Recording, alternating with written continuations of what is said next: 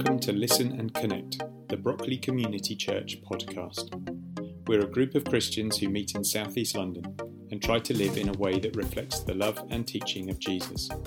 We hope that as you listen to this talk, it will help you to connect with God. And if you want to find out more about us and what we believe, head over to www.brockleychurch.london. Thanks for listening.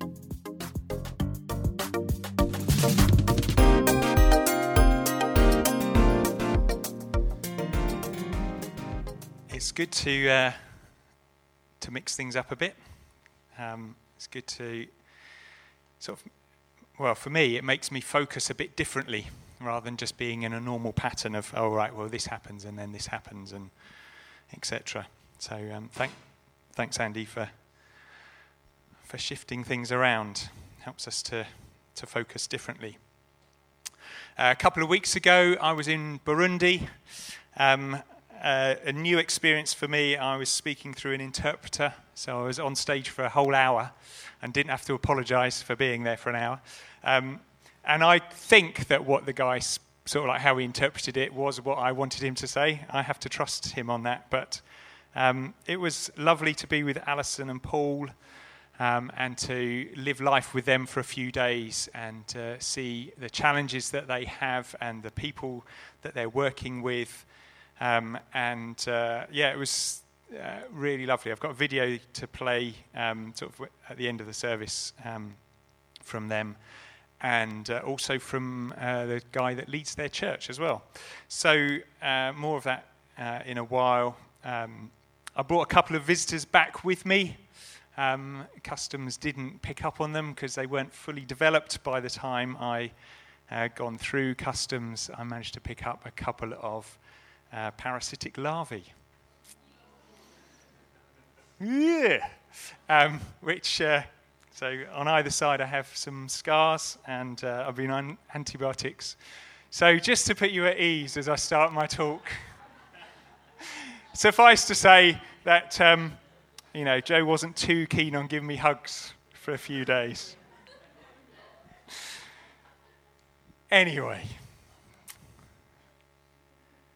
Matthew 5:27 to 32. We're actually hopping back in the Sermon on the Mount because we postponed this from the autumn, not because it was a topic that we didn't want to cover, but because we wanted to make space for the morning that we had around the environment.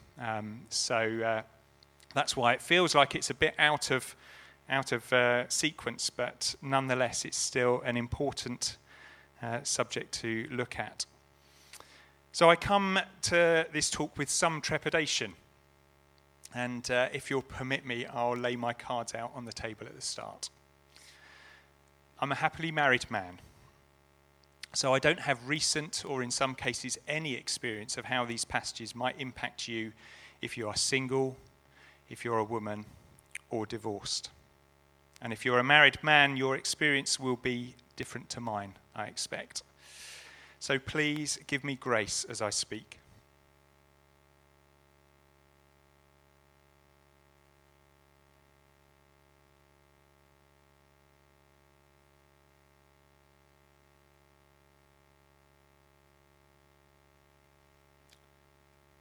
Ask the Holy Spirit to do the work of interpreting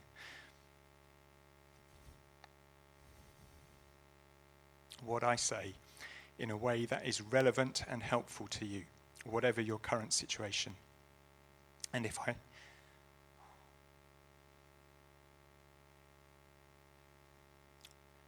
I say something that offends or upsets you through ignorance or miscommunication, please let me know.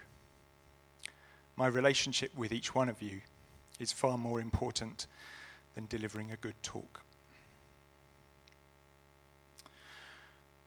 Lord Jesus, help each one of us to hear what you say through these passages that in history have been taken and used wrongly and hurtfully and destructively.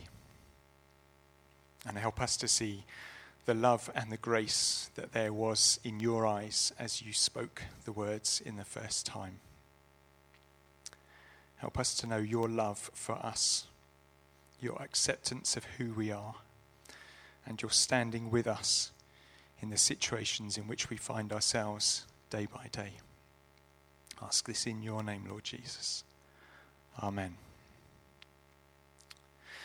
Throughout the Sermon on the Mount, Jesus is talking about heart attitude and then playing it out in our day-to-day lives. He takes something of the law that traditionally would be taught as an external, observable behaviour and encourages us to think about what's going on the inside. And then how does that affect our behaviour? These two passages and the one that follows them follow the same pattern. So the title is Love, Don't Lust, Honour, Don't Oppress, and it's from Matthew 5:27 to 32. And I'll read the scriptures as we go. You've heard it said, you shall not commit adultery. But I tell you that anyone who looks at a woman lustfully has already committed adultery with her in his heart. If your right eye causes you to stumble, gouge it out and throw it away. It is better for you to lose one part of your body than for your whole body to be thrown into hell, or Gehenna. And if your right hand causes you to stumble, cut it off and throw it away. It is better for you to lose one part of your body than for your whole body to go into hell. Love, don't lust. So the outward action that Jesus was talking about here was adultery. Something that happened and still happens. The walking away or the moving towards another when you're already in a committed, lifelong relationship of marriage. And it's destructive. That outward behaviour causes all sorts of havoc and pain and hurt that can take years and years to repair and sometimes never quite fully restores.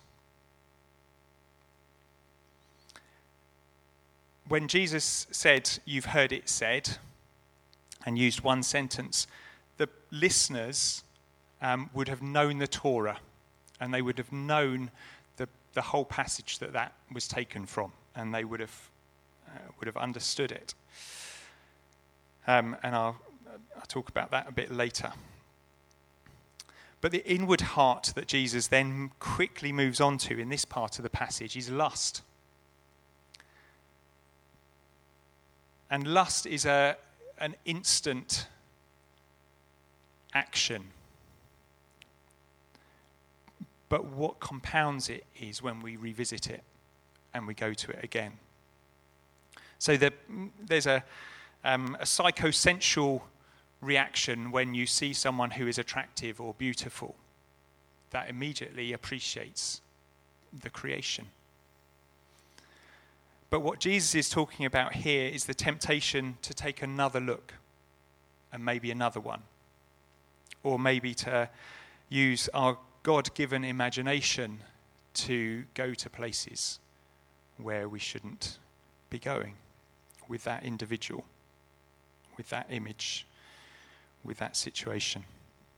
So the sin that Jesus is addressing is acting on the lust. To look again, to allow our thoughts to go to a different level of engagement. And then he starts to talk about acting radically. It's genuinely considered that Jesus didn't actually mean to gouge your eye out or to cut your arm off. But it was figurative in the same way that he's used other sort of examples in other parts of the Sermon on the Mount. That you have to act radically if you're going to overcome the temptation of lust. It's a storytelling way of exaggerating just how seriously Jesus was about the heart attitude and how we deal with that in our lives. Men in general, and I am going to have to speak generally because if I start speaking about specifics, it will get very personal and that can be hurtful. So men in general find this more difficult in a visual sense. The physical appeal of another that goes beyond the initial psychosensual reaction to someone who is beautiful to you. I've spoken before about how in the past when I was travelling into school, when I was teaching, this is not when I was a student, and I was on a train, and particularly in the summer months, I would be surrounded by lots of women going to work in very attractive outfits, and often in the summer, there's less clothing than there was in the winter, where they were all wrapped up in huge coats. And I took the practice of getting on the train by the door and turning and facing out of the carriage with a book. And that's what I did every morning, every evening, to and from school, as a way of dealing with how that visual stuff affects me. Women in general find lust more difficult in a sense of ideals, in terms of the characteristics or depth of relationship that might be possible with someone else, and sort of layer stuff onto another with, well, I wonder if they would be like this, or I wonder if they would be like that. And it's not to say that each can't be tempted in the other way, but the research and the investigations, etc., would suggest that those tend to be generally how men and women are tempted in terms of lust, in terms of where they go with their imagination from a particular situation. And Jesus is saying that neither of those is a right thing to do. Where it fits into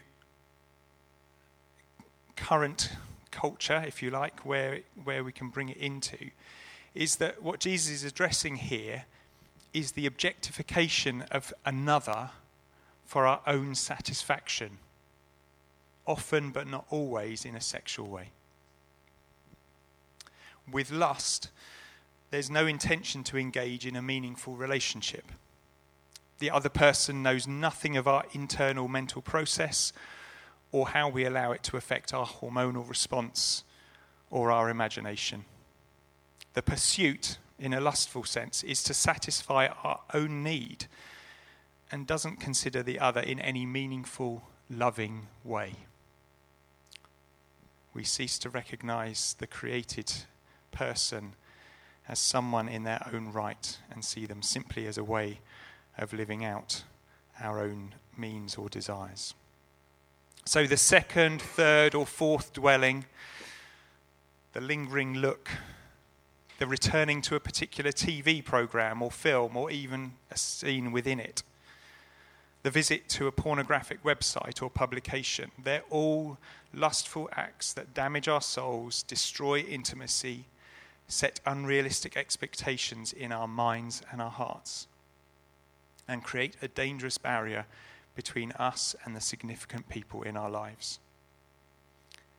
and also between us and Father God, because it's not usually something that we'd be happy to talk about with those we love or with God. An example was once given of if you had a megaphone on your head that transmitted all of the thoughts that went on in your head as you walked down the street, how many of us would be reaching for the mute button within a millisecond of stepping out of the door? I know that I would. It's something that can remain hidden. It can start to cause a festering wound even before we come into relationships with others, and can then play out in destructive ways within those relationships, whether already in place or yet to be formed. And that's why Jesus said we have to take radical action when we become aware of it. Take captive that thought of what it might be like to be in another's embrace. Turn off or don't watch the film that says it contains scenes of an explicit sexual nature. Put things in place to prevent or dissuade you from visiting unhelpful websites. Make yourself accountable to someone else for what's going on in your thought life. Ask the Holy Spirit to show you your areas of weakness or significant temptation and to help you to choose to act differently. As I said at the beginning, I approach this talk with trepidation because I know that this can come across as, I'm speaking from a place of wonderful purity and loveliness, and I'm not. So hear me, listen with grace, and hear what the Holy Spirit is saying to you about this. Mike Pilavachi tells a story at Soul Survivor of how he once had a chocolate cake in his fridge. If you've been to Soul Survivor for more than 1 year, you will probably remember this. And he talks about how he put it in the fridge and he went to bed and he was lying in bed and he thought, maybe I'll just go and have a look at it. And he goes down to the kitchen and puts his hand on the door and thinks, shall I? Shan't I? I won't tell the whole story. But it ends with him sitting on the floor of the kitchen, having gorged himself on the cake. No more cake in the fridge. Mess all around him. And his one-liner, if you like, from the message is, don't open the fridge. Don't go there. If you know that something is a lustful temptation to you, do your utmost damnedest effort to not open the fridge. It will hurt. It will be hard. It will be difficult. It will come time and time and time again. But don't open the fridge. If you do, there is grace abundant. But the encouragement that Jesus gives us is don't open the fridge. Act radically around those things.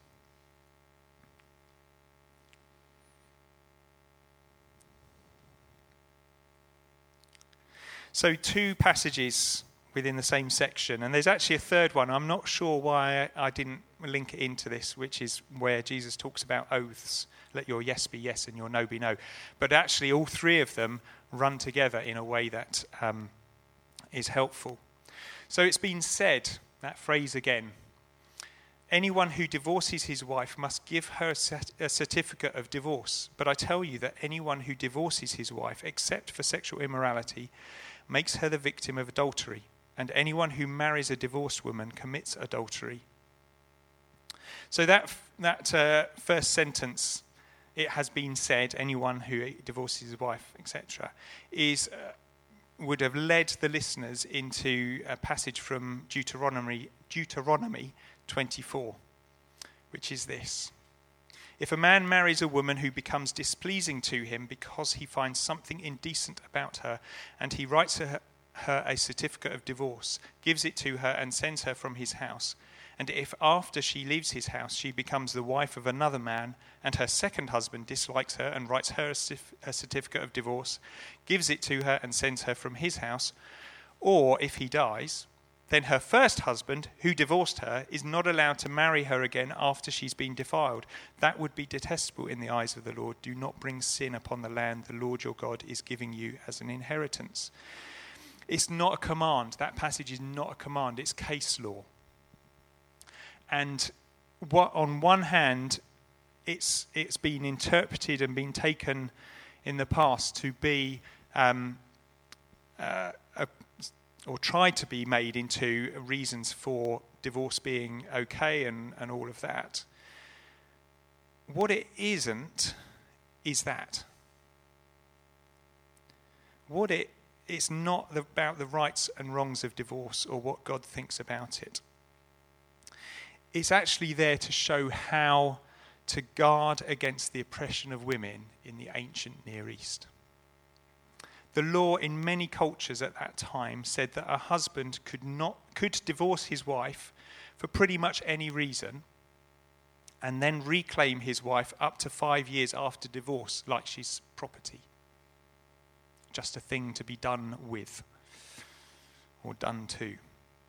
But Moses in this passage is saying that's not okay. That's not what God's about.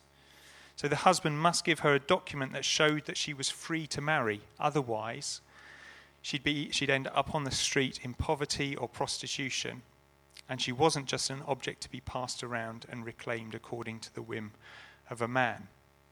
Divorce in those days was much simpler. There wasn't a legal process. Basically, it could be, I found this out about you. You're not going to be my wife anymore. Off you go. And so the opportunity for oppression and for mistreating women just as things to be used and abused was prevalent. And what Moses was saying, what God was saying through Moses was, my people don't treat people like that.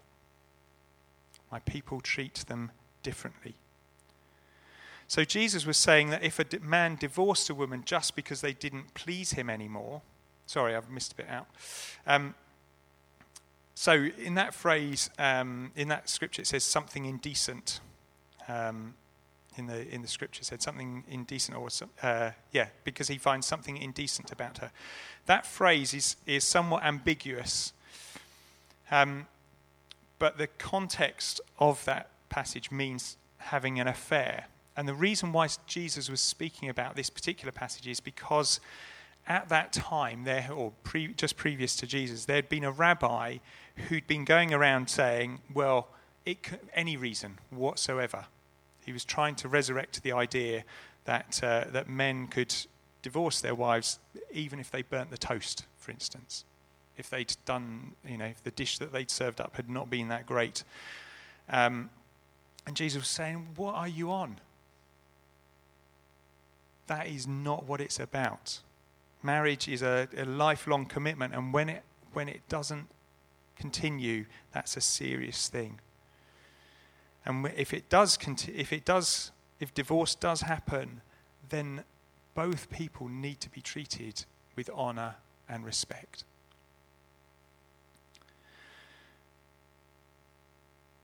So Jesus was reinforcing that adultery is the basis for divorce, according to the Torah, on the part of the man or the woman. But particularly the woman should not be seen as an object to be discarded just because they no longer fitted a particular view of what is useful or attractive. And again, that sense of objectification within relationships that removes the character and personality of the individual and simply makes them a vessel for the other's satisfaction comes back. So Matthew 19 is where Jesus is challenged by the Pharisees about divorce, and he talks about it a bit more length than this. But what Jesus is speaking about here and in that passage is against a lustful, throwaway society and an easy divorce culture that favoured men over women. Unfortunately, it's possibly just as true today as it was then. Jesus was championing commitment over discarding unwanted goods. He was reinforcing the teaching of the Torah that marriage is a lifelong covenant that breaks down in extreme circumstance, not just at the whim of you didn't cook my toast properly.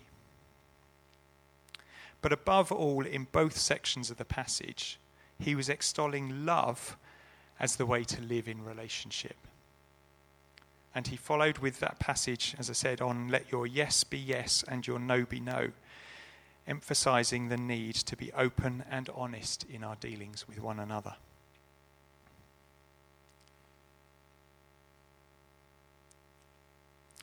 So I'll finish by reading this passage from 1 Corinthians, because I think that this is how God loves us and how he wants us to love others.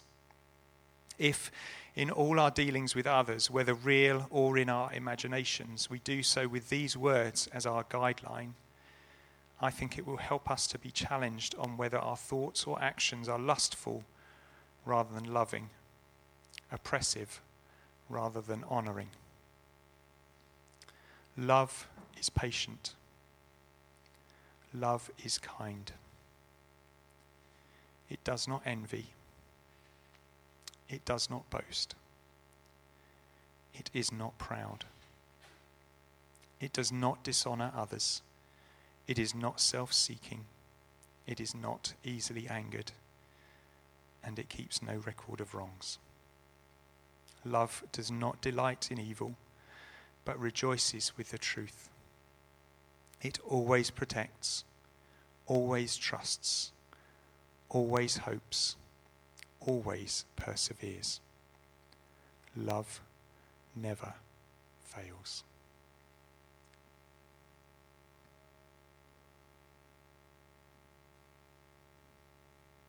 Thank you, Jesus, that your way is the way of love. Thank you, Jesus, that whatever our life circumstance, whatever our life experience, we can know the boundless depths of your love for us. Help us with this passage and with all of the Sermon on the Mount to know what it means to live our lives in an upside-down fashion. That goes against the culture of disposing relationships because they just don't satisfy us anymore. Of looking on another simply as an object to satisfy our imagination or our need in a different way. Jesus, you looked on people with true, pure love. You saw in them all that the Father had created them to be. And you looked to the Father for the fulfillment of who you were. Let us follow your model.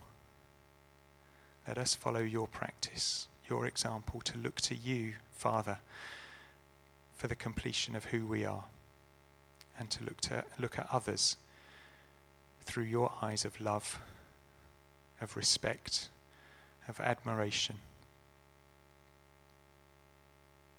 to see your kingdom come and your will be done in our day-to-day relationships and encounters. Ask this in your name, Lord Jesus. Amen. Thanks for listening. Whatever you're doing, just take a moment and reflect on what you've heard and ask God to show you something to take away from it to help you follow him. And if you're ever in the area on a Sunday, you're really welcome to come and join us from 10:30 at Beecroft Garden School.